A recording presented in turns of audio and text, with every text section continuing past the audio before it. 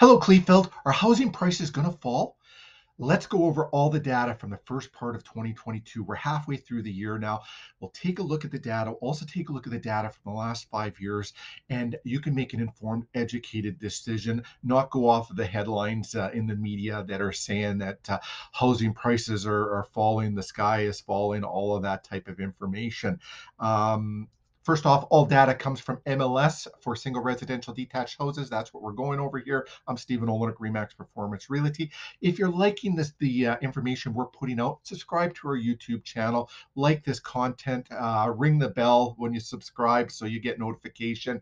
And if you have any real estate related questions or comments, put them in below. We'd love to have a conversation with you. Okay, let's start off with how many houses are currently listed and or have been listed since January 1st to June 30th, 2022. And by the way, today's date is June 12th, 2022. So currently, as of today's date, 35 homes showing that have been listed. 13 are active right now. Majority of those are new build, not all of them, but majority. 20 homes have sold. One is currently pending sale, and one has expired. So now let's pop down and we'll take a look at some of the data. What is the average square footage of homes that have been listed? And of those 35 homes, 1,231 square feet. Average listing price 356,000. Average sold price 359, and a sold to list ratio of 102.9%, meaning homes are selling on average at 2.9% over cost in the first part of 22 in this first half of the year. Average days on the market is 33. Now let's take a peek here at some of the data, some average selling prices. So as we take a look at 2017, the average selling price was 283,000. And we actually saw a dip in 2018 and 2019 to 268 and 267,000. Then into 2020, we jumped up average selling price to 329. Or sorry, probably 298. I don't know where those numbers came from. Totally mixed them up. 320, and then getting into 2021, 321 has been the average selling price.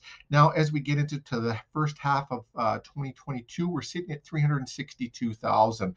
I do predict we'll see a little bit of a pullback there. We've seen the interest rates just go up a full percent. So has a little bit of effect on the Manitoba market, not as much as some of your other markets. Manitobas are generally not spending as much of their income on mortgages as if you get into those Torontos and Vancouver areas and stuff like that. So we have a very stable market, and you can see, by looking at the line graph or here, that we haven't gone up a whole lot compared to other parts of the country. Other parts of the country have seen about a 51% increase in sale price, where we're not quite there yet.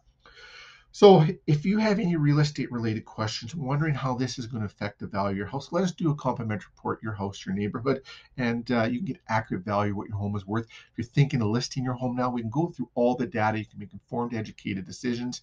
If you're a buyer out there, it's going to get a little easier for you. It's still a good seller's market. And what is a seller's market? Well, a seller's market is anywhere 1 to 4 months of inventory on the market. Balance is 4 to 6 months on market. And then anywhere 6 months and beyond is a buyer's market. We're sitting in a very good seller's market still right now. But like I said, just going to get a little bit easier for buyers. Hey, if you have any real estate related questions, reach out to us. We look forward to seeing you around the neighborhood. Hope you're having a fantastic summer. And we'll be back again next week with our weekly reports again.